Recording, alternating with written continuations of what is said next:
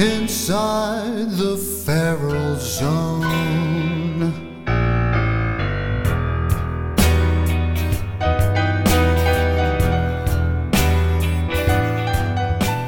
Greetings, troubled listeners. Welcome inside the feral zone of the Troubled Men podcast. Operating under cover of darkness, I am Renee Coman.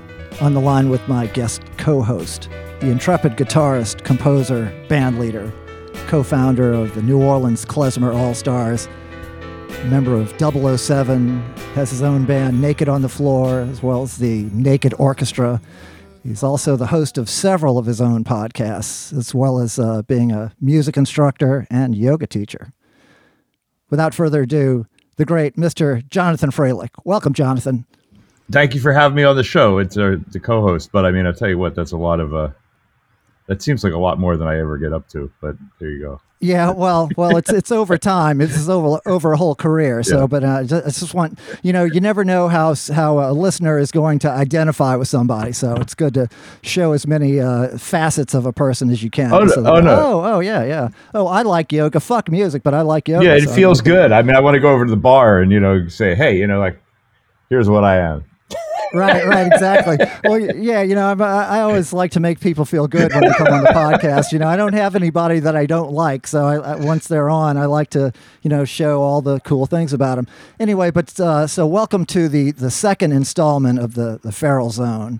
It's the Feral Zone is kind of a sister podcast to the Troubled Men, and it's something that will appear in this space from time to time. Some things about it may be similar. Some things about it will be different. But this is the second one we're doing here. It's not the maiden episode. We've kind of been broken in already. We've popped our cherry on the Feral Zone number 1 with Mike Dillon as the guest and Carlo Nuccio as our guest co-host. I'm glad I get in at special times on these things. I remember my Troubled Men slot was like the last week before COVID-19. It was, and yes, I looked that up. You were on episode like 91, I think. Yeah, and it was right before things started to lock down. And then you were one of the people that we got back for the 100th episode. It was supposed to be a in-person party, but in fact, we did kind of a party line series of calls, and I believe we talked to you at that time, and you were actually one of maybe the first person that I knew personally who got the plague early on. So I think you came on and talked about that some. No, you got me confused with somebody else. I didn't get the plague till this past September. What? Yeah. Oh man, well I'm definitely confused here. That's okay. Know. Must be a different Jonathan Froehlich. Well, so what have you been up to, Jonathan? Now, I know at the beginning of all this lockdown, you had a pithy quote about, we're just supposed to stay home all the time, and so I'm on my sofa, I read, I practice, and I something else. So pretty much like normal. Well, it was actually it was that's part of the whole thing was kind of great. I don't think I started to come unglued with doing my own thing until about 2 months ago, and then I think right after I got the plague, it started to get a little bit harder, and I felt definitely like I better. It was I started to run out of stuff that I really felt implored to do, but luckily I think it was the fact that a lot of gigs would start up, then the gigs would die, then the gigs would start up, then the gigs would die. Again, it's getting to be fun again. I have a lot of very interesting playing going on, not least of which is playing with Mike Dillon, who was here last week. So I've been doing a bunch of that. Get to go with James Singleton's band. So I spent a lot of time out there playing with James when he calls me, and we've done different things also under my name recently. Naked on the Floor gigs and whatnot, and even playing with Dr. Sick. If you all know Dr. Sick, you probably had him. I don't know him personally. I know him by reputation. Yeah, that's a pretty fun act. And that's pretty much been it. Then my foray into being a professional student again over at Tulane University. which is. Oh, okay, really? God, you're one of those guys that just loves continuing education. I admire you. I couldn't wait to get out of school starting when I was about 11. I was that way too. And then I think these days it's just, I think continuing as a musician, just straight being a musician, it's like you have to come up with so many ways to keep being able to do it. And Right. the Academy, for better or worse, allows for certain kinds of work to continue they can be, we go through stages. I mean, there was adventurous times in New Orleans where you could really do whatever you want anywhere. And then now it's less so like that. So some of the more adventurous musical tasks, they give me an opportunity to do it when I'm in those places. Sure, yes. Academia, it's a safe space for all of that. Yeah, exactly. They don't, because it's sort of, there's a constant through the changes, Right. Well, that's great. I was going to say, so you're not sitting on the sofa anymore. I've been, trying to, have some contact with you this week, and I can tell you're a very busy guy. So that's exciting to me. Thanks. Yeah, it is good. It's good to be busy. Well, I want to get our guest in here early because all this stuff is stuff that he can relate to, and we can all talk amongst ourselves. Sure. So our guest, we have a fantastic guest. It's a return appearance for him as well. He was way early on, like episode 41 or so, but he's a 2-time Tony Award-winning actor and singer. Starred in a ton of great Broadway shows, Fun Home. He was the original Tommy on Broadway. He's a star of stage and screen. He's currently his new series, The Gilded Age, just premiered on Monday on HBO, and it's a terrific period piece that I'm already in love with. And he's also, as I said, a singer and guitar player and band leader. Has the band Loose Cattle here in New Orleans. They just put out a record last year, Heavy Lifting. That's a band he has, it's an Americana or Amerikinda, as we like to say sometimes. It's a band he has with Kimberly Kay, and Rurik Noonan, and me, and Doug Garrison from the Iguanas also. So without further ado, as I said, star of stage and screen, the great Mr. Michael Cerveris. Welcome, Michael. Thanks for having me back. Man, and Michael, it's when you say thanks for having you back, I can only say thanks for coming back because I don't know if anybody goes back far enough in the Troubled Men orbit, but your first appearance was epic for me in a sense. It was the first time I ever had to call a guest after a show to apologize, but not the last. That's the next line. It was definitely not the last. It was the first time I realized, oh, Jesus Christ, man, this is a lot of exposure for me. I just figured, this is just the way it goes in the Troubled Men world. Well, I got to say, listening to that, the only takeaway that people can have is Michael Cerveris is a fucking prince, man.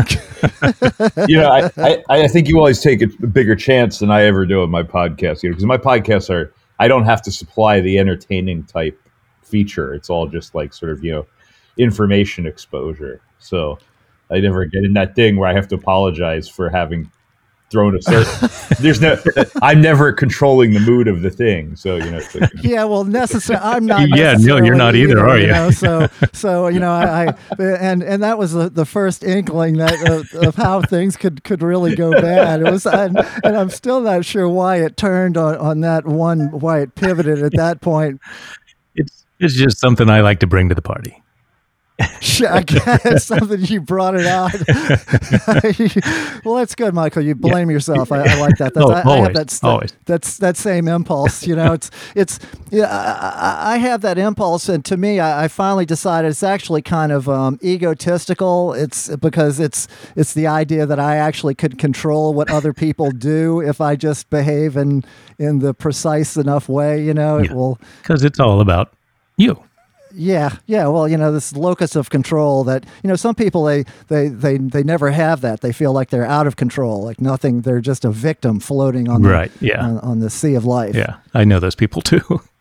I mean, yes. This is good though, because, I'm listening to this and thinking, well, I have to hear that podcast now. I got to check that episode. Yeah. If nothing else, this is a real great advertisement for going back to the early days of the Troubled Men podcast. Sure. Yeah. Yeah. Well, it's evergreen. You know. It's. I also think it looms a little larger maybe in your memory than it actually was, which may be partly a tribute to your editing skills, but you know. Well, yes. Yes. It's. Yes. It's. I think I'm proud of it as a document, and you know, in many cases, these things.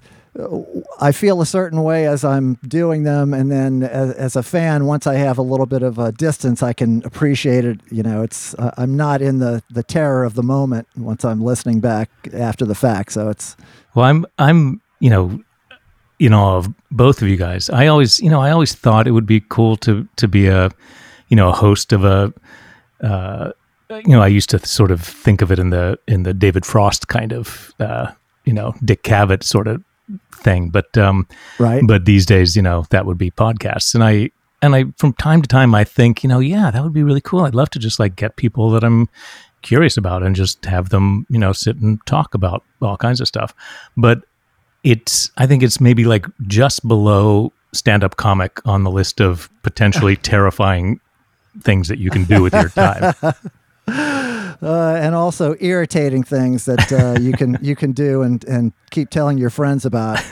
And yes, I almost wanted to call this podcast Bernice Bobs Her Hair before I actually had it, because for so long I talked about having a podcast and never actually started one. It could be that thing. That's an obscure Fitzgerald reference for all you literary folks, which I'm not one. It's the one thing I remember from high school literature is that story.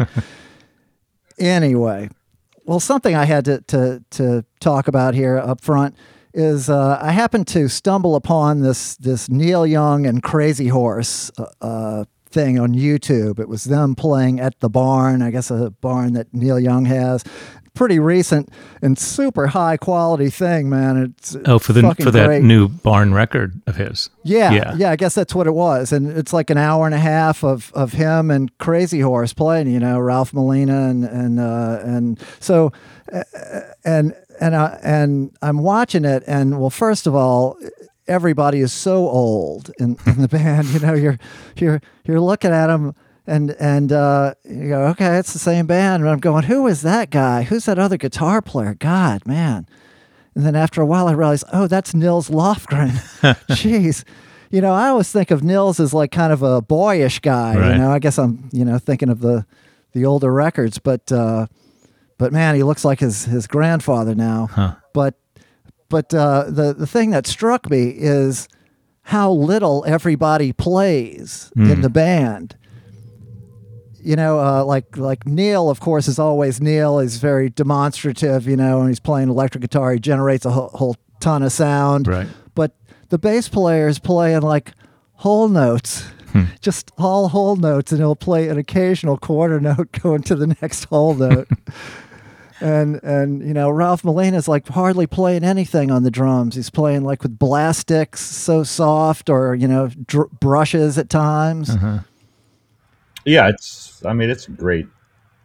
It's great the way they put that together. I mean, Neil Young's been his style forever. Really just a kind of right. kind of minimalism, but with really strident sort of expressive stuff out of him. On top of that, I think it's great. Yeah, just instantly them playing live, but you're looking at it going, there's so much sound, but then those guys are hardly doing anything. They're just leaving all this space for him. And it's interesting though, because I think when you do that and you leave more space like that, you have more, like you can hear more of the individual sound of what each person is doing, and that fills up more somehow mentally than sometimes, you hear these super produced, like a million things going on and 12 guitars happening. And it's, the effect is actually less because somehow you can't process all of it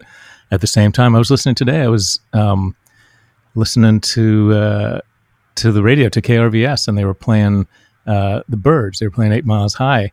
And I was listening to McGuinn's 12-string part and realizing he just sort of does little arpeggios and little picked things, but not a lot of big 12-string strumming, which when you think about it makes sense, because as soon as you start really strumming a lot, it takes up so much room, with 12 strings ringing, that it's actually much more sort of deliberate and selected. But your sense of it is, oh my God, there's a million harmonics happening every time the birds play, but it's much more kind of detailed and sparse than you think it is. Right. Well, it is a zero-sum game with the aural field. Right. It's the more stuff you put in it, the smaller everything has to be. Yeah, and I was listening to it and thinking, I got to note to myself and remind myself that the next time we go in the studio to do stuff, because my instinct is, I got to find lots of clever things and it's got to feel full and feel managed. But the things that I love listening to the most often are very selective and and sparse like that. So it's always my deal in conversation is to make trouble where these kind of things come up. Since Ronnie Spector just died and was married to Mr. Maximum Stuff all the time, and guitars strumming in the background, multiple guitars strumming in the background all the time, and the records also sound great. Right. How you cope with that? Oh, well, it's just a different animal for sure. Yeah. I'm just, it's funny. It could go either way. It's not necessarily, But it's the same aural field that we're talking about. So it is so interesting, where you have four pianos that really don't sound like four pianos. They sound like something, and yet it's all, that, or, this very tiny rhythm section with, of course, Neil takes up so much space playing electric guitar. His convulsive, Yeah, you didn't hear Neil Young on a lot of Ronnie Spector songs, so maybe there's a reason. Yeah. It's definitely style is the important thing, and the only reason I brought up is because if the style is to be minimal, there's also incredible simple pop music that's entirely maximal. That's really loaded with all kinds of stuff going on. But I think it's interesting because I always think this interesting thing about Neil Young is, well, there's that style like Crazy Horse does, where he's really, you're hearing wall of one guitar with a sort of background behind it of this kind of not no one being delicate, but everyone not doing much sort of thing. What goes on back there is very interesting, because I think the other side of that is things like Harvest Moon and Harvest and all that, where I think the minimalism is great because it gives an indication that he's playing in a kind of genre or a kind of style without having to overdo it. You could just have very, very little gesture in that direction. You're like, oh, it's country music. Right. Right. Yes. It's not much. It's just enough to give you that idea that's the direction. It's amazing. Just like locating points or something. Yeah.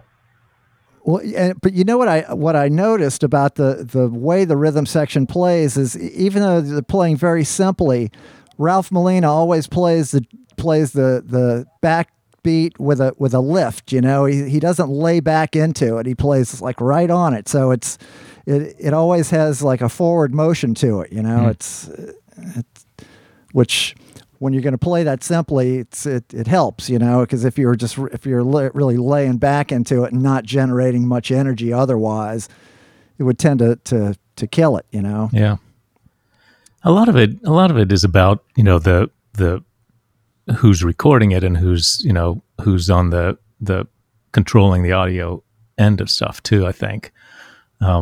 Because, like those pop records and things that are so dense and have so much going on, the ones that really are successful and that you really kind of connect with, I think, tend to be the ones where there's somebody really brilliant putting that all together and putting stuff in places so that it can be heard and have an impact, Well, sure, yeah. You could definitely screw that stuff up, but obviously Neil is everybody, it's like with you, Michael. Everybody that gets involved in it is of a very high level because people want to be involved in something with Neil Young or something with Michael Cerveris.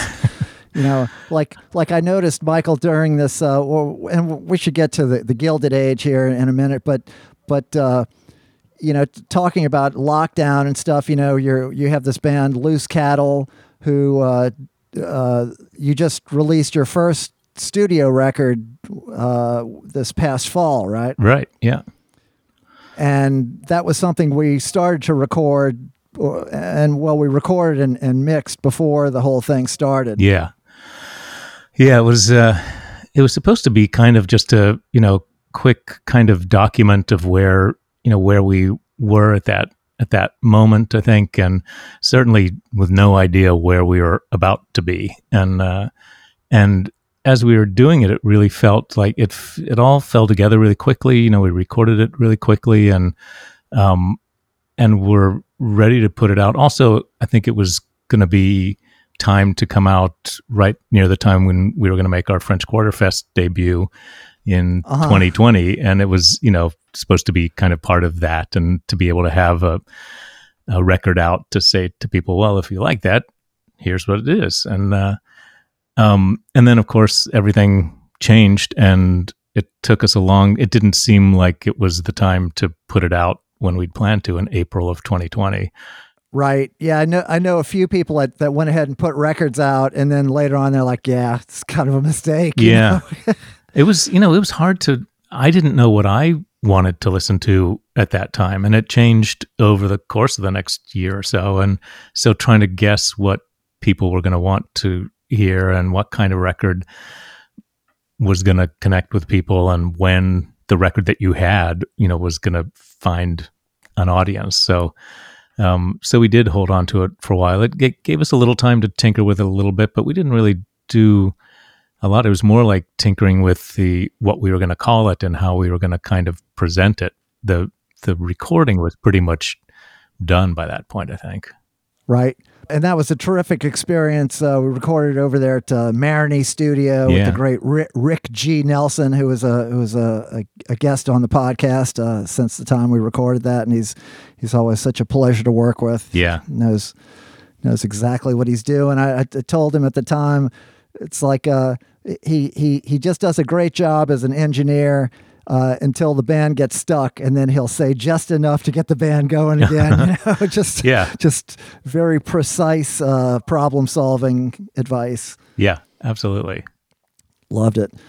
But then we actually, the Loose Cattle was pretty active, as active as we could be during the pandemic, and we did a series of kind of emailed tracks, where you would cut the guide vocal and guitar part to a click track. You'd send it to the drummer. Doug Garrison would put a part on it. You'd send those two to me. I'd put bass parts on, and we came out with a few really successful tracks from there. We did "Fear Is a Man's Best Friend." Yeah, that was the first one. Yeah, and then we did "Heroes" after that. Right, and yeah, and we had another couple planned, and or started, and we'll have to get back to those at some point. And we made videos even for them, long distance, and with each of us sort of filming ourselves while we were recording, and I definitely upped a lot of my skills in terms of learning stuff to do in Pro Tools and iMovie and all that stuff. It was weird because in the beginning, my initial instinct when lockdown happened, because I was in New York when it first all started, and my instinct was to kind of withdraw immediately. I knew a lot of people who went into overdrive, wanting to produce stuff and trying to figure out how to make content online and do all these Zoom performances and stuff. And I had the opposite reaction. I just wanted to kind of sit quiet and see, and listen to myself and listen to the world around me and kind of go to ground in some way. And then at a certain point, I just felt like I needed to make something, not even necessarily to put out into the world, but just to connect with the rest of y'all, the rest of the band, and not feel so isolated and stuff, and having those things to work on with all of you was a real helpful way through some really dark days, just to have that as a project with the emphasis being on just on the making something and not really worrying about what you're going to do with it, because who knew what kind of world you were even trying to put something into, Sure, just to have the purpose, Yeah. and not just make work, but feel like, wow, this is really something cool we're doing here. Yeah. And it was, it was different for us stylistically, and certainly a different way of working and stuff, but it was really cool, and I think in some ways it started to kind of set us a little more in a slightly different direction coming out of it that we've been kind of going into now. And, now we're writing more of our own stuff and looking forward to making another record sometime this year, hopefully. Right. Yeah. I was going to say, man, Michael, you've definitely been on a hot streak of writing some great original material, man. Thanks, man. And we do already have a really good start on a whole another record's worth of stuff. But this, what made me think of this is we're talking about how, people want to be involved with something, and like those recordings that we did.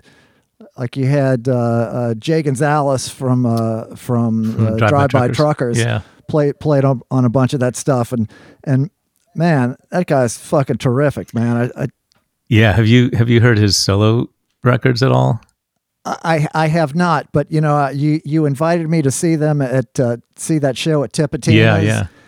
And I was knocked out, man. The whole band is great, but and Jay is terrific, man. From all the guitar stuff he does, all the keyboard stuff he does, is what a fucking talent. Yeah, man. he's just like nonstop. I wanted to ask some questions here about exactly what the material is and how you did it. But so if you did that recording, you were saying the one that you did recently with the Loose Cattle, were those older songs?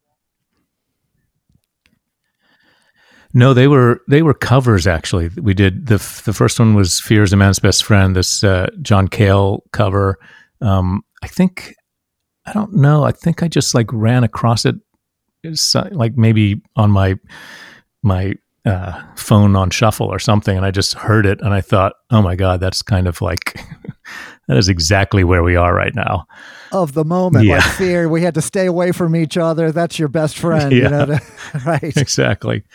And then the Heroes was the cover of the David Bowie song, and that was actually it. I think that was for a benefit thing for a charity in New York, like a music charity thing. So, and I don't remember if they asked for that song in particular, or it just seemed like the right thing to do at the time. But and then we were working on Grandma's Hands too, and I think that came about because of when Bill Withers passed away.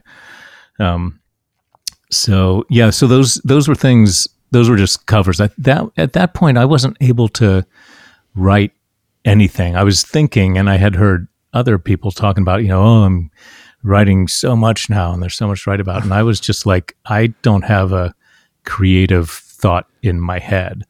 I need to start with somebody else's thing and sort of figure out what our version of it is. That was kind of the most I was capable of then. Yeah, it's funny. And now do you think you're attacking stuff like that, or attacking? I hate this word. Do you think you're approaching stuff like, or doing things that are more about what's going on, or are you still looking for covers and stuff that are? No. I mean, the stuff that we're doing now, the original stuff, is absolutely kind of responding more to what's going on. Either politically, culturally. I think there's been a lot more of that in the writing now, and to be honest, Drive-By Truckers, which is one of my favorite bands, they are very much about that kind of taking Southern rock into areas that it hasn't always traditionally gone, and I really admire Patterson Hood and Mike Cooley, their main songwriters, for the ways they do that, and I think that's been informing a lot of what we've been doing. And it doesn't. I have a couple pieces of things sometimes that are not, so overtly political or whatever, but they still, I feel like it's responding to something about, the solitude or the separation from people, or, the disappointment in my, in too many of my fellow country persons. I am definitely finding that I'm not writing so many songs about my feelings at the moment, or that kind of thing. It's more, it's trying to say something even if I'm not sure what it is exactly. And I'm also trying to write some more for Kimberly, who's our my co-band leader, and has such a fantastic voice and is such a kind of focal point for us on stage, because without her we're just a bunch of dudes and yeah, and she's just compelling as a person and as a singer, and so I'm trying to kind of give her more and more voice in the band, and whether it's me writing stuff for her or me sort of writing stuff and trying to get her to contribute lyrically or melodically and stuff to it. That's a lot of what we're trying to do now too, I think. Mm-hmm. So, and Renee, let me ask a question. Let me ask you a question, because you're on these things, and oddly enough, I was listening to the record earlier that you did with Will Sexton with the iguanas thing that I hadn't heard, but it was sitting there. Oh yeah, Don't Walk the Darkness. Isn't that a fucking fantastic record? Yeah, really great. But and you were on. I know you were. yeah, really great. yeah. Well, my point. Wow. No, wait a second. The thing is, what I didn't want to do is get caught up in which record, but you're on so many with so many different kinds, especially of songwriters. I mean, the iguanas, of course,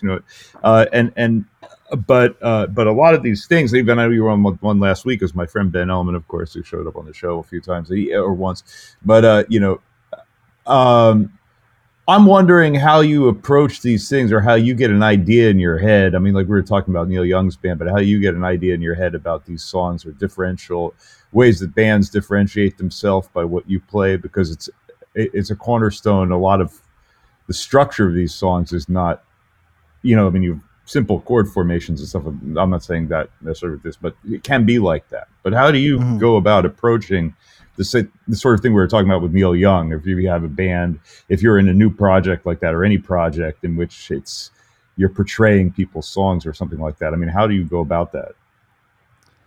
To these days, and for a good long time now, I just try to have a very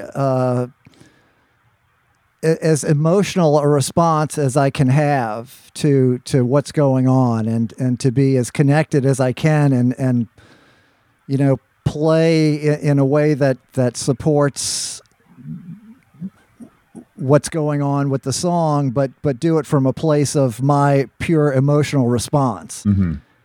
And that's like I was thinking about, when I studied with Ellis Marsalis, one of his things was, listen to bass players, but listen to horn players too. Like that's, listen to some other instrument that's not your own. That way, when you filter that back through the instrument and the necessary functions through yourself and your personality, then you'll come up with something unique that's yours. And looking back, I think I actually did that, and I, in certain respects, I play like myself. I don't play like every other bass player, and that's can be good. And some people really like it, and some people are like, "Yeah, I don't get it, man." Could you play like a bass player, please?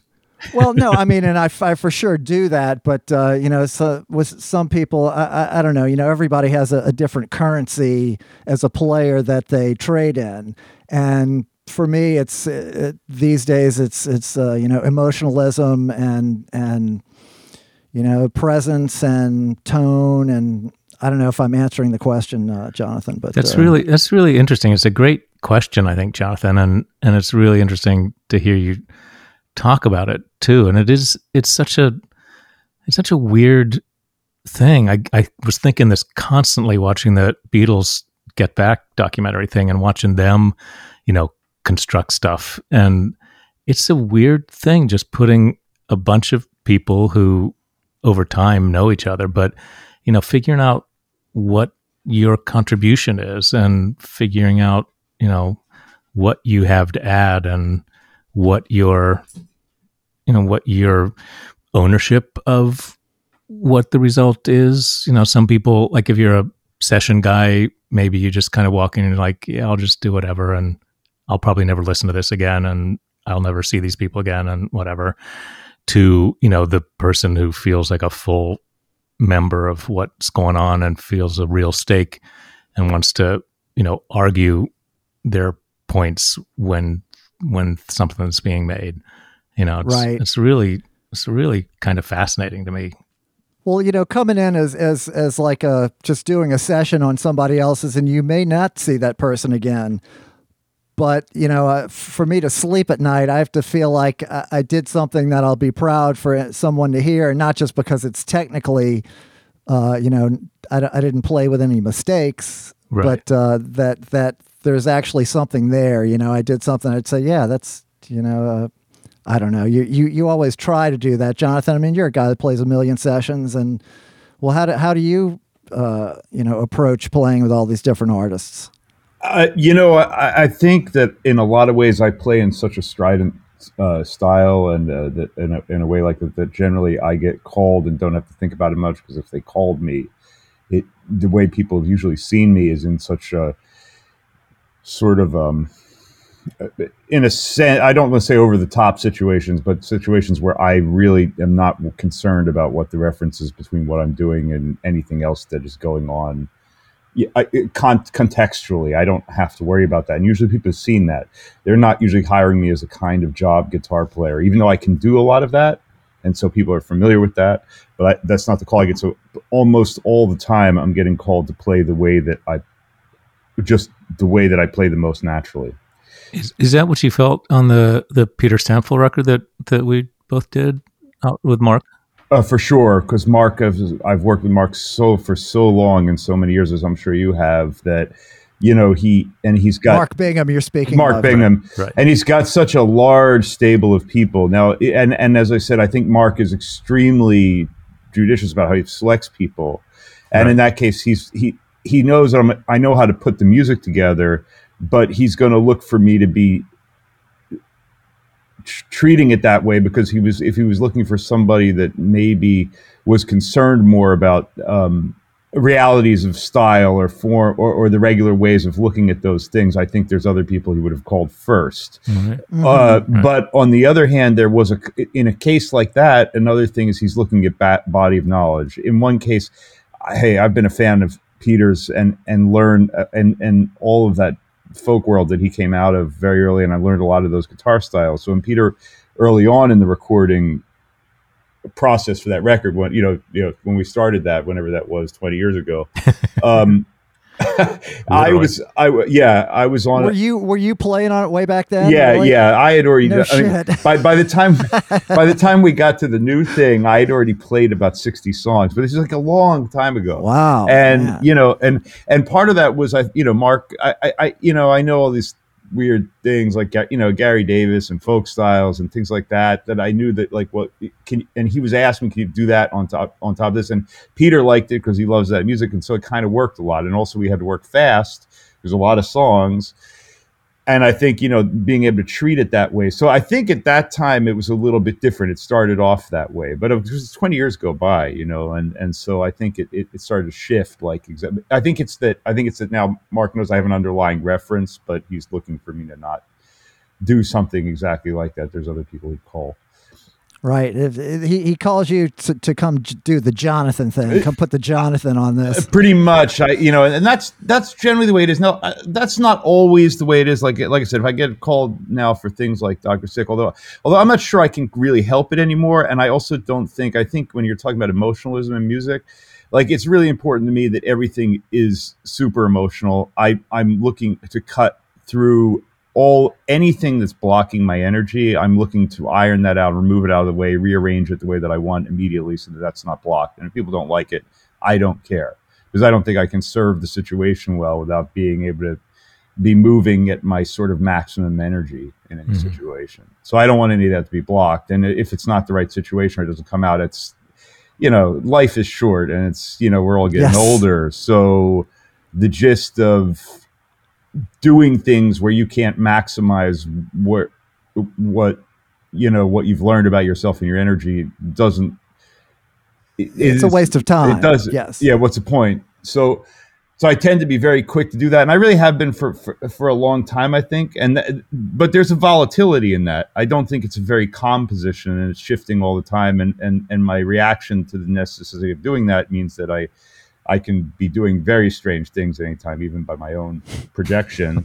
But that's the way it goes. You kind of watch it go that way. So that's what I'd say about that. But but at the same time, I mean, I study music very seriously. I just am not an imitator, and I'm looking for I'm looking for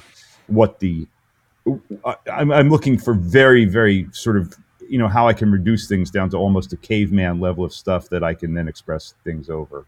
The essence. And I don't want to screw people's stuff up. It's not like that. Like, I'm not trying to sabotage anything. I'm really also concerned, because if you play with people, really you're in the world of their dreams, and I would never want to wreck anybody's dreams. Yeah, no, you want to give them the real shit so they can see just how great their dreams could be. Yeah, and also you don't want to disturb that. You don't want to shit on their dreams. So a lot of it is you're sort of trying to keep that. You know what I mean? It's like I try to be very, very sensitive to that too, because it's a place, so people understand that music is a place where that level of emotion is going for them. You don't really want to run it that way. So it's but that sort of thing. I've gone around that a long way. I don't know if I've answered the question too well.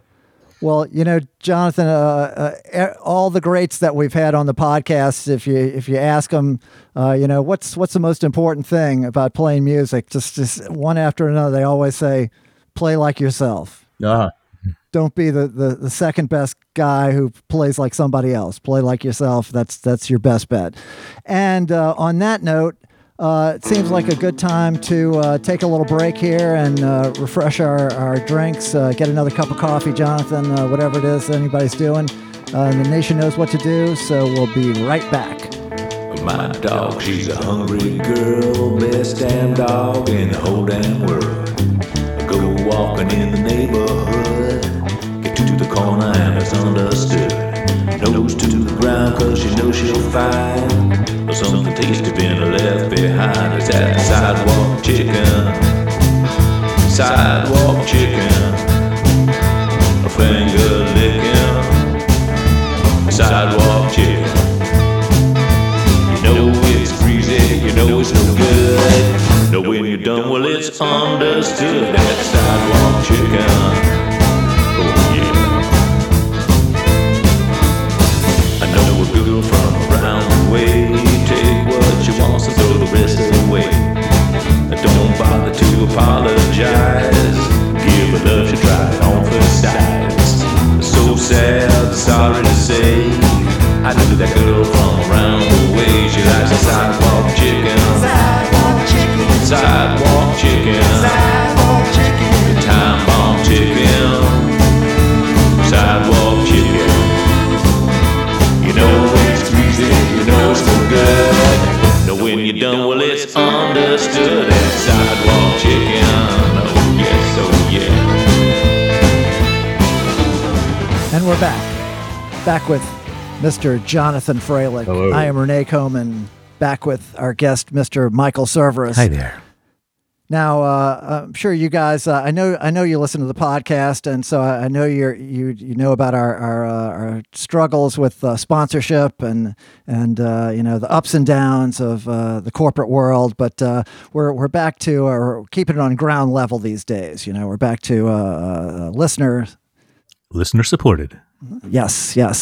So, but we're entering the 21st century, in that I finally got Troubled Men Podcast Venmo page. So Wow. it's no longer restricted to people that have PayPal accounts, which from what I understand is all of us old people. The young people are all about the Venmo. So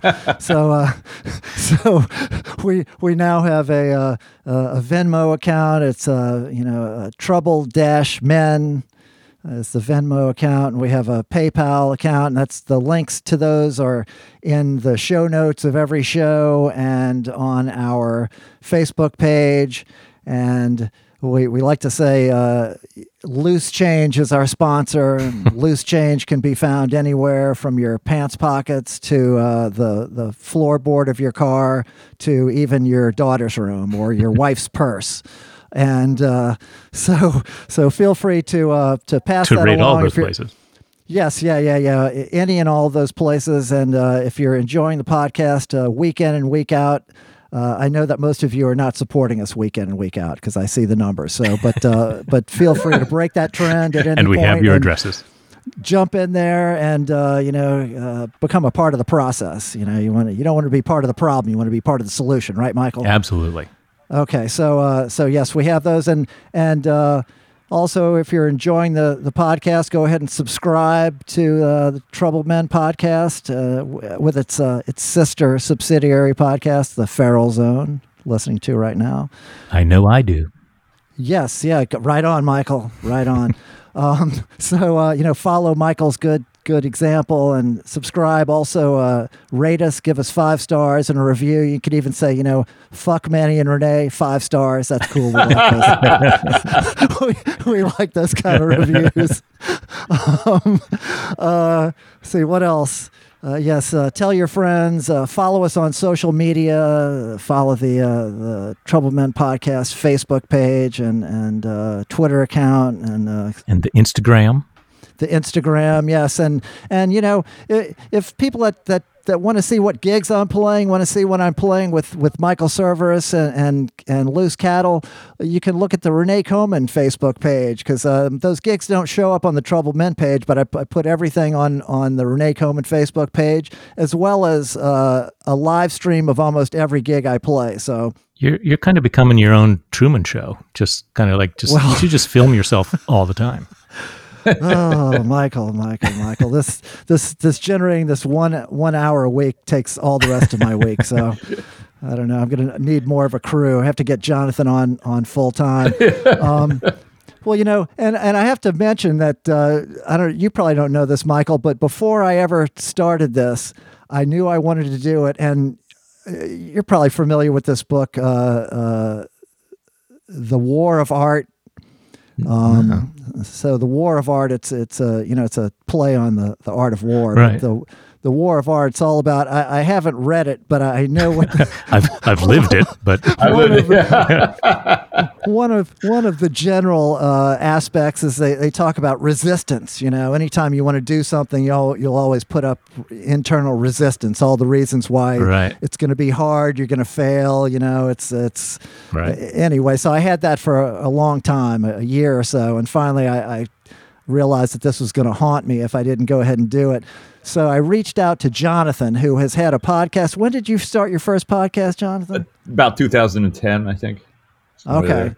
And he's a real whiz with all this stuff, all the computer stuff, and he was so generous and showed me all this stuff and solved some problems for me. And I remember at that time, as I was leaving your house after you'd kind of ironed some problems out, I said, "Yeah, I'm still kind of apprehensive about getting in trouble for something I might say." And you're like, Renee, you just got to go ahead and say it. And well, as it turns out, I've said way worse stuff than I ever imagined, and nobody cares. That's the thing. Nobody gives a fuck. Yeah, that's right.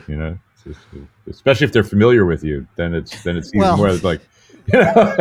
They've been inoculated. Yes. It's like smallpox, small doses over time. Yeah, exactly. Yeah, it's like, that's just Renee, And look, that's really part of my process. It's like the people that see that and then still want to hang around, I call them friends, and everybody else, it's a way of weeding people out. Anyway, so I know you have some stuff coming up, Jonathan. Anything you want to plug? Well, I'm starting up with my sort of weekly gigs are starting up again. And actually, that's interesting because I didn't do that kind of thing for many years. But now I'm back to, I have the weekly with Washboard Chaz Blues Trio over at the Blue Nile on Saturdays at 6, which I like to do. And one of my favorite ones is Joe Cabral and I play at the Starlight, but Starlight is in a new place now. It's where the Cellar Door was in the CBD on Lafayette Street. And we're starting back up with our regular Thursdays from 8 to 11 at over there at what is the new Starlight. And I love that show because we have that particular gig because we have a special guest, a different guest every week. Mm-hmm. And really amazing people that we both know over the years, and it always is something really great and really different every time. I very much enjoy that particular gig. And then we have a plethora of Klezmer All Stars stuff coming up because it's Mardi Gras. Right. And Julu, we're going to be marching in the Julu parade. Well, I'll be splitting it between Julu and one of my exes that I'm still very good friends with is also the Grand Marshal for Hart McNee's old parade there, the St. Cecilia parade. So I think I have to check out some of that. Nice. So we have the Klezmer gig of that day of course the Julu at the end of the Julu. And all this is on your website. What is that? JonathanFralick.com. I'm terrible at this, but lately I've really got into doing funny flyer things. So a lot of it is on Instagram because I gave up. Facebook I use Facebook, but really I just send it automatically from Instagram. My website, I have to get back to dealing with that because I never update the dating on there. I tend to post the podcasts and other random information and thinking, but I've been very bad about putting my shows up there. But they can follow your Instagram account and find out about all your dates absolutely. Yeah, there's even a lot of 007 gigs coming up. People actually like that band. We've been shuffling. Not to say that like they don't like the other bands, but a lot of people like 007. Popular band, yes. Sure. So that kind of thing, yeah. Excellent. Well, and Michael, I'll throw it to you. I know you have a Loose Cattle website. And, there's a Loose Cattle website. We're pretty active-ish on Instagram at Loose Cattle Band, and Facebook I think is just at Loose Cattle. And we've got a Bandcamp page for all of your streaming and ordering actual physical vinyl copies of records there, and we've got a YouTube page I think that has a lot of our videos and stuff. Also a Vimeo page, but you can also access all that through the Loose Cattle Band website. Which of course we had to make Loose Cattle Band because if you just go searching for Loose Cattle, you get a lot of videos of loose cattle. So, which I think I did a search at one point when we were thinking of different names for the record, and I think I did search before we'd put the record out that was just Loose Cattle Heavy Lifting, and it turned up a video from I think Norway of this apparatus that's designed for lifting down cattle to like lift them up in the air when you need to. So there you go. If you need, and if that's what you're looking for, that's where you find it. So, and the Gilded Age is a lot more underground. How do people find out about that? I'm just joking. Well, yeah. I was gonna say. Thank you, Jonathan. We're trying to keep it real quiet. Okay, right. Sorry. Right. Well, I was gonna say. Well, Michael, your acting career is finally heating up here. It's finally thank God after a long hard road. Well, actually, can we build up to this because I like to not just jump right in. There's this great movie. I think it was Paul Newman. It's called The Drowning Pool, and it's filmed in Lake Charles, Louisiana. I love that movie. You know that movie? Oh God, yeah. So I was going to say, so Alex Chilton also loved that movie, and he and I just bonded over it that we'd both seen it. And he goes, "Yeah, I love that sheriff." He goes, he's talking and he goes, "Yeah, some people like to get their fun straight on. Around here, we like to kind of sneak up on it from the side." Yeah, it's a great one. If you know this, I know what I'm watching tonight. Yeah, it's good. It's a good one, man. It's a classic print of, I don't know what, Ektachrome or, whatever, Panavision, Right. but it's got that 1973 saturation. It's like very cool. Nice. Somewhere, 73, 74, Yeah. somewhere around there. Anyway, so I wanted to say, Michael, let's find out a little bit about you. So you come from where? Not New Orleans, I know that. No, I grew up in West Virginia, in Huntington, West Virginia. Okay. Well, Michael, I've said this to you before. I said, Michael, you may be from West Virginia, but you're not of West Virginia. And then wait, I have some more to go along with that. And that's for several reasons. But I have to say, but before you explain that statement, I have to now say I actually do see that there's plenty of hillbilly in you. So, Knowing me now as you do. having gotten to know you better, there's definitely, you didn't escape. You can take the boy out of the mountains, but you can't take the mountains out of the boy. Right. But your family doesn't go back generations in West Virginia. Your parents met where? I love this answer. They met at Juilliard. Yes, they did. My dad was from Pittsburgh and my mom was from Pittsfield, Mass. So, and they met at Juilliard. And they were in West Virginia as academics, correct? Right. My dad was teaching at Marshall University, and my mom was teaching dance as well.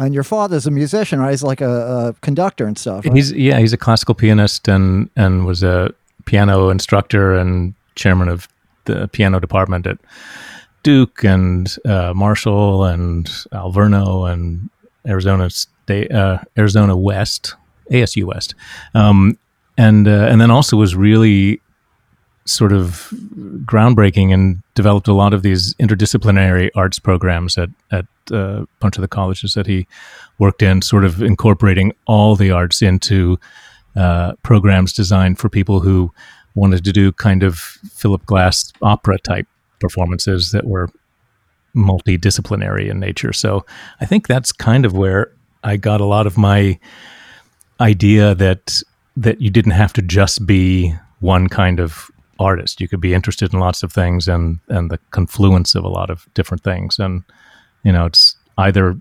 schizophrenia or, a very broad idea of creativity, I guess.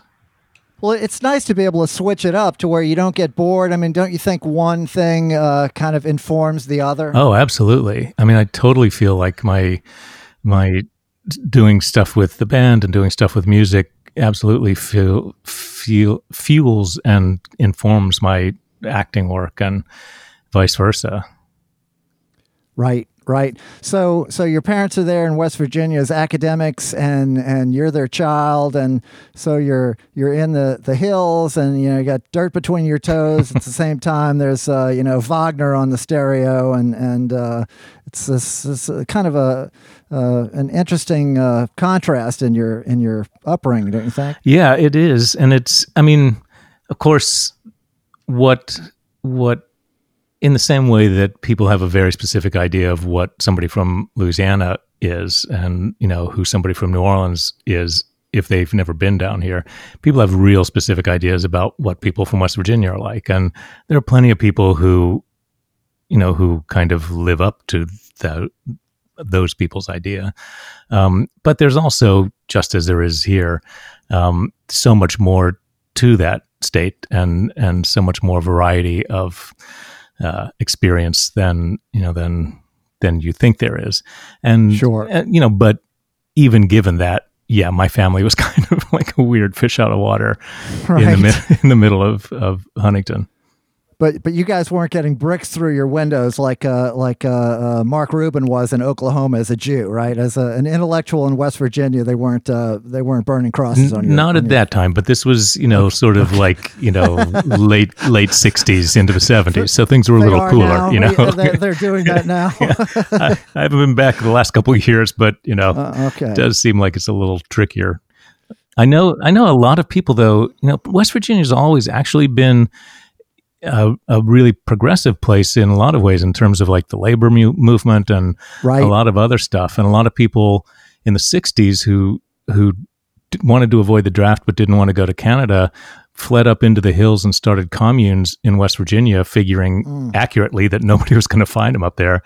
And so you have all these, kind of counterculture hillbillies sort of coexisting with the locals and stuff. And even today, there are a lot of, in fact, maybe even more so today, I have a lot of friends back there, not necessarily my generation, but generations after me, that are really sort of doing heavy lifting work for a lot of more progressive causes, and it is a lot more work down there. But people would be surprised how much is going on there. Interesting. So you're there in West Virginia, but somehow you escaped to Exeter. Yeah. You wind up graduating from Exeter Academy, which is the top high school in the country. Yeah, it's funny. I worked a little while ago on a record with Lily Lewis, again through Mark Bingham, because all roads go through Mark Bingham, and we were discovering that we have so much of our our trajectory we have in common. She I can't remember where she was from exactly, but I feel like she kind of grew up in the church in a whether it was in the South or the Northeast, I don't recall exactly, but and then she also went to Phillips Andover, which is the other of those two schools. Okay. And then I think she went to Harvard maybe, and now she's found her way back down here and is doing music and stuff. And so it was so nice. And and she's a queer Black woman, and I am none of those things. Mm-hmm. And but it was really great getting to know her and discover that I wasn't the only weirdo that sort of went this route and found themselves here. Right. Now, well, so then you went to Yale. You're a Yale graduate, and now was that in acting, or what was your study there? Well, Yale didn't have, and I think it's still true to this day, but they didn't have an undergraduate theater department. It was a divisional major in the humanities, because I think they didn't consider theater a sufficiently academic discipline. So my degree is actually in the humanities with an emphasis in theater studies. But I did a lot of theater there, but it was essentially a BA, academic study. Now, when you were a student there, your peers as students, did you have most of the people from the Northeast that you were in school with, or? Yeah, that was the thing. I mean, I'm trying to think if there were any people that I there certainly were no other West Virginians that I knew there. Now, did you feel like a hillbilly at that time? Going into that New Haven, that whole milieu. Oh yeah, I felt like a complete. Any minute now they're going to figure out that yeah, I've got shoes in my own teeth, but that's they're going to know that I'm not really from here. And I did feel kind of like, well, I should I'll get invited. I'll get to have the Gatsby kind of experience, and I'll know those people, and I'll get invited out on boats and all that kind of stuff. And it never really happened. I didn't meet the Brett Kavanaughs and those people. And I'm very happy in most cases that I didn't. But I sort of felt like I kind of think that they just know that I don't belong. And whether it was, I don't know that I had a big, really heavy West Virginia accent, because I wasn't hearing it at home so much, but I do know that when I came home for the first time from, I can't remember, it must have been Exeter, I guess, and used to have to fly to DC and then take a little, 2-seater prop plane from DC to Huntington. And I noticed after being away for, however many months I was in my first time, all of a sudden, all the people down in the airport lobby in DC who are all now going to West Virginia, so it was all West Virginians, all of a sudden everybody had an accent, and I didn't remember, I didn't hear an accent with my friends at home. That was just how everybody talked. And it was the first time I'd lived away for a length of time from that accent. that was the first time I kind of recognized it as a regional difference. And it was weird. It took me, I mean, once I left West Virginia and went to school, and then my career kind of took me all over the place in my early days as an actor, but I still was usually based out in New York.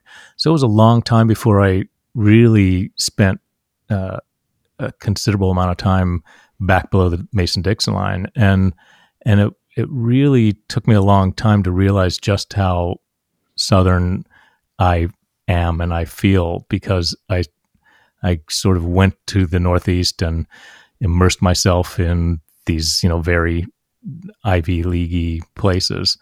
And even though I didn't feel like I really was part of it, I went to those schools. I graduated from those places. And it was a long time before I realized how much of my makeup actually was built in the South. Yeah, it's hard to outrun your past. Yeah, absolutely. Well, speaking of past, let's get into the present about the past, and that's your terrific new period show, The Gilded Age, which just premiered on HBO this past Monday. Right.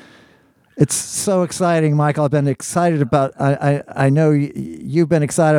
I've been waiting to see it. It's huge sets, amazing costumes, amazing time period. Tell us a little bit about the Gilded Age, Michael. Well, this is a new series from Julian Fellows, who was the creator and writer of Downton Abbey, and it's way, way oversimplifying to just call it Downton Abbey Comes to New York, but it, in a sense that, people who come to it thinking that won't be disappointed.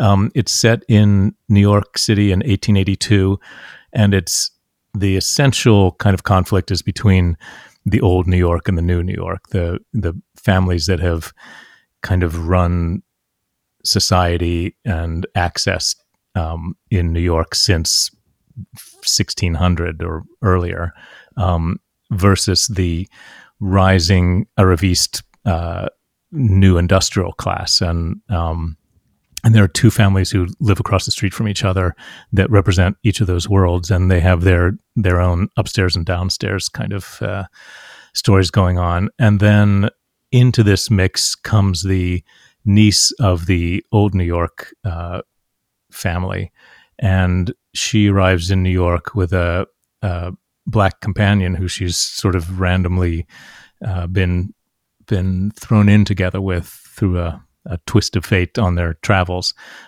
So you also, that's the way the show is finding a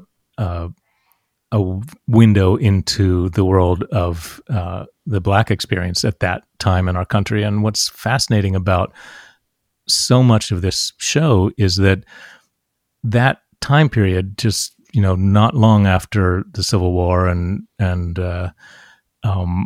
just at the moment that electric light is coming to New York in 1882, and the world is, the country is turning from an agrarian economy to an industrial economy, and progressivism is really on the rise in terms of women's issues and labor issues. The whole story of that time period, the Gilded Age, is really the foundation of so much of what we are dealing with now. And it's fascinating. It's really, they've taken great pains to be historically accurate and entertaining at the same time. And they've taken great pains to really put women's stories and the African-American experience in the foreground in as faithful and accurate a way as they can, which I think is the thing that makes it most distinct from Downton Abbey. And yet you've got all of these amazing period costumes and these gorgeous sets, and we filmed a lot in Newport and the actual, mansions up there, and it's just got kind of a little bit of everything, it seems. Yes, it's really dazzling to the eye, and it's got a million characters. And I love your character. He's in the downstairs of the nouveau riche. So it's the valet of the big industrialist. Right. There's a lot of intrigue, and then they're just the first episode. They're winding all these stories up like a whole bunch of watches. Yeah. That's a great image, and it's exactly what it's like. And by the end of the episode, everything is ticking. Right. Yes, I love it. Yes, it's so. You guys produced this during lockdown, or? Yeah, man, that was one of the most amazing things. I was just looking through some photos the other day. The week that Broadway ended up shutting down was when we started to we had our first big meetings with the whole company, which is 50 actors and all kinds of heads of departments and stuff. And we had the table read of the first 6 episodes, I think, that had been written at that point. And it was just at that place where, we were being told to wash our hands for 20 seconds all the time. And people weren't wearing masks yet. But there was a lot of do we shake hands? I don't know. I mean, because usually those things are kind of like everybody's lovey-lovey, and it was a bunch of actors who knew each other and, from various things, and everybody was really excited. And the COVID was just this kind of vibration somewhere a little outside of the real world at that moment, it seemed. And then by the end of that week, we were supposed to start shooting a week or two after that, and suddenly everything was stopped. And, we all know the story from there. I was thinking of it as like the mask of the Red Death Ball. Totally. And some things that I did where, we're here inside, we know it's raging outside, it seems safe in here, but it's probably moving, silently. Death is stalking the room. Exactly what it was like. And so, we sat around uncertain like everybody else for a long time. But HBO was amazing. I mean, it helps to be, working with a company with those resources and stuff. But they, for example, they paid the actors, and I assume other, people involved in the production, they paid our salaries. They gave us, I think, a quarter of our guaranteed salaries 2 different times. Once, I think, in April, and once a little while later, as a way to help all of us survive through that time, and also as a way to kind of say, no, we are going to make this. I know it feels like the world's coming to an end, but this is still going to happen. We wouldn't be giving you money for something that we don't think we're going to make, and that was such a comfort and such a genuine blessing through that period. And then they also started immediately at the highest levels figuring out and talking to doctors and hiring on health professionals to give them the first kind of information about what are you going to need to do and change about the way your industry works to be able to actually go back to work, so that they created a set of policies and things before there even were instructions from the government. And they wrote and met with state officials in New York and California. And what those governors ended up approving as the way for the film and television industry to go back to work was based on a lot of the work that they had done and they had spearheaded. HBO had the protocols that HBO had come up with. Yeah, right. Exactly. Well, that makes sense. That in the new thing, that's what the way they want it to work is where, well, you figure it out, we'll take it from you. Yeah, totally. Can you do it yourself? It's like self-checkout, It's like, well, here's the cash register. Can you just check yourself out? Yeah, exactly. But so as a result, we were one of the first big productions to go back to work, and it was super cautious, and there were, so many layers and levels, but they really did it well. And there were a couple days when they had to pause for a little bit because there was a positive test that came back, but they were doing such careful contact tracing that they knew exactly who they'd have to isolate if that happened, so that they could continue on. And and this is a massive production in every department, and it was in New York and Rhode Island and upstate New York, and we managed to film, and they were determined to still make the show that they planned to make without compromise. So they wanted it to be as grand a scale as possible, and so they had to figure out creative ways to use fewer extras and not just hire 200 people, but to find ways, and a lot of it involved technology too, find ways to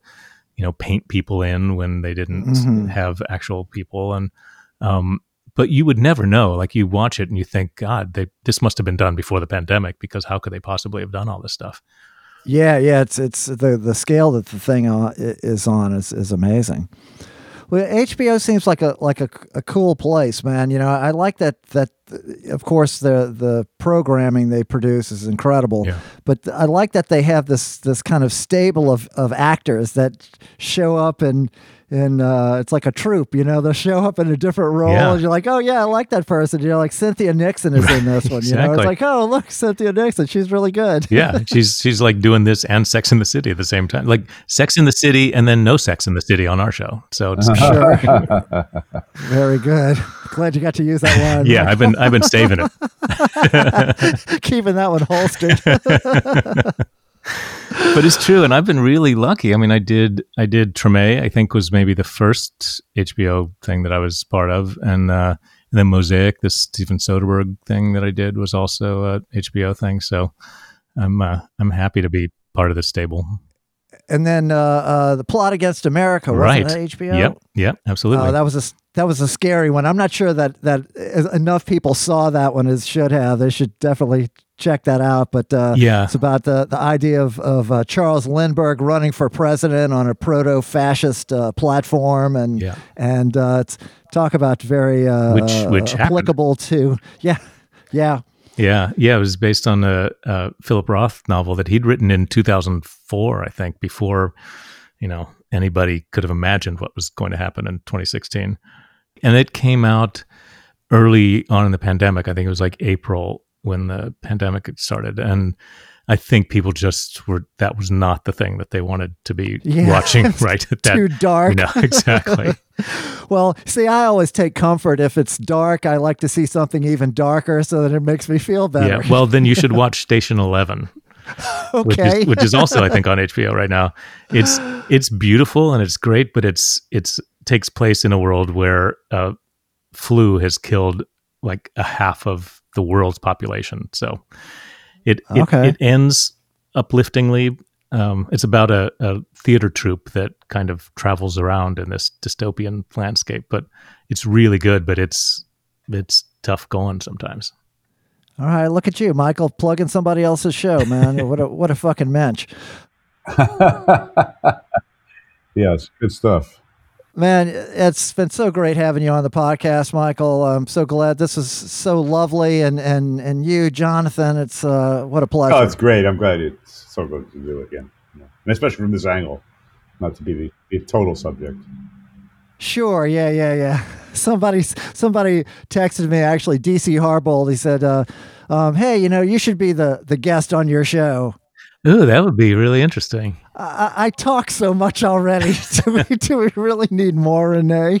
Oh, I'd love to do it. I'll interview you, man. It'd be hilarious. Okay. On the Trouble Men podcast, we'll get a third. Okay, maybe the next Feral Zone podcast will turn the tables on. Yeah, you should have me and McMurray interview you. Wow, I would McMurray too. Okay. I would definitely turn in for that one. That sounds like a good cop, bad cop routine. Yeah, but who's who? Can't you tell? I guess if you throw me in there, it could be a whole little spinning triangle there. That does sound intriguing. All right, you heard it here first, folks. Okay, all right. Well, we get some of our best ideas on the podcast, and then they manifest. And, well, anyway, thank you guys so much for doing this, and we're going to wrap it up. And as always, in the Feral Zone of the Trouble Men podcast, we like to say, trouble never ends, but the struggle continues. Good night. up off that raggedy couch. I'm too pretty to work and I'm tired of you ugly in my house. Jimmy said, baby, the guys at the top are doing bad as the guys on the street. Kim said the guys at the top and about paying alimony to me. Get downtown, see what you can find. Put your face in someone's that ain't mine. Looks like them unemployment blues, wearing out your house shoes. Baby, left where your boots came untied. Jimmy said, baby, you heard the news as far as the eyes can see. Damn foreigners are coming in and doing their jobs for half of what they would have paid me. You mean half of what you would have made for something you never done? Sounds like the bright side to all of this, Jimmy. Your asking price went up. Get downtown, see what you can find. Put your face in someone's that ain't mine. Looks like them unemployment blues, wearing out your house shoes. Baby, left where your boots came untied.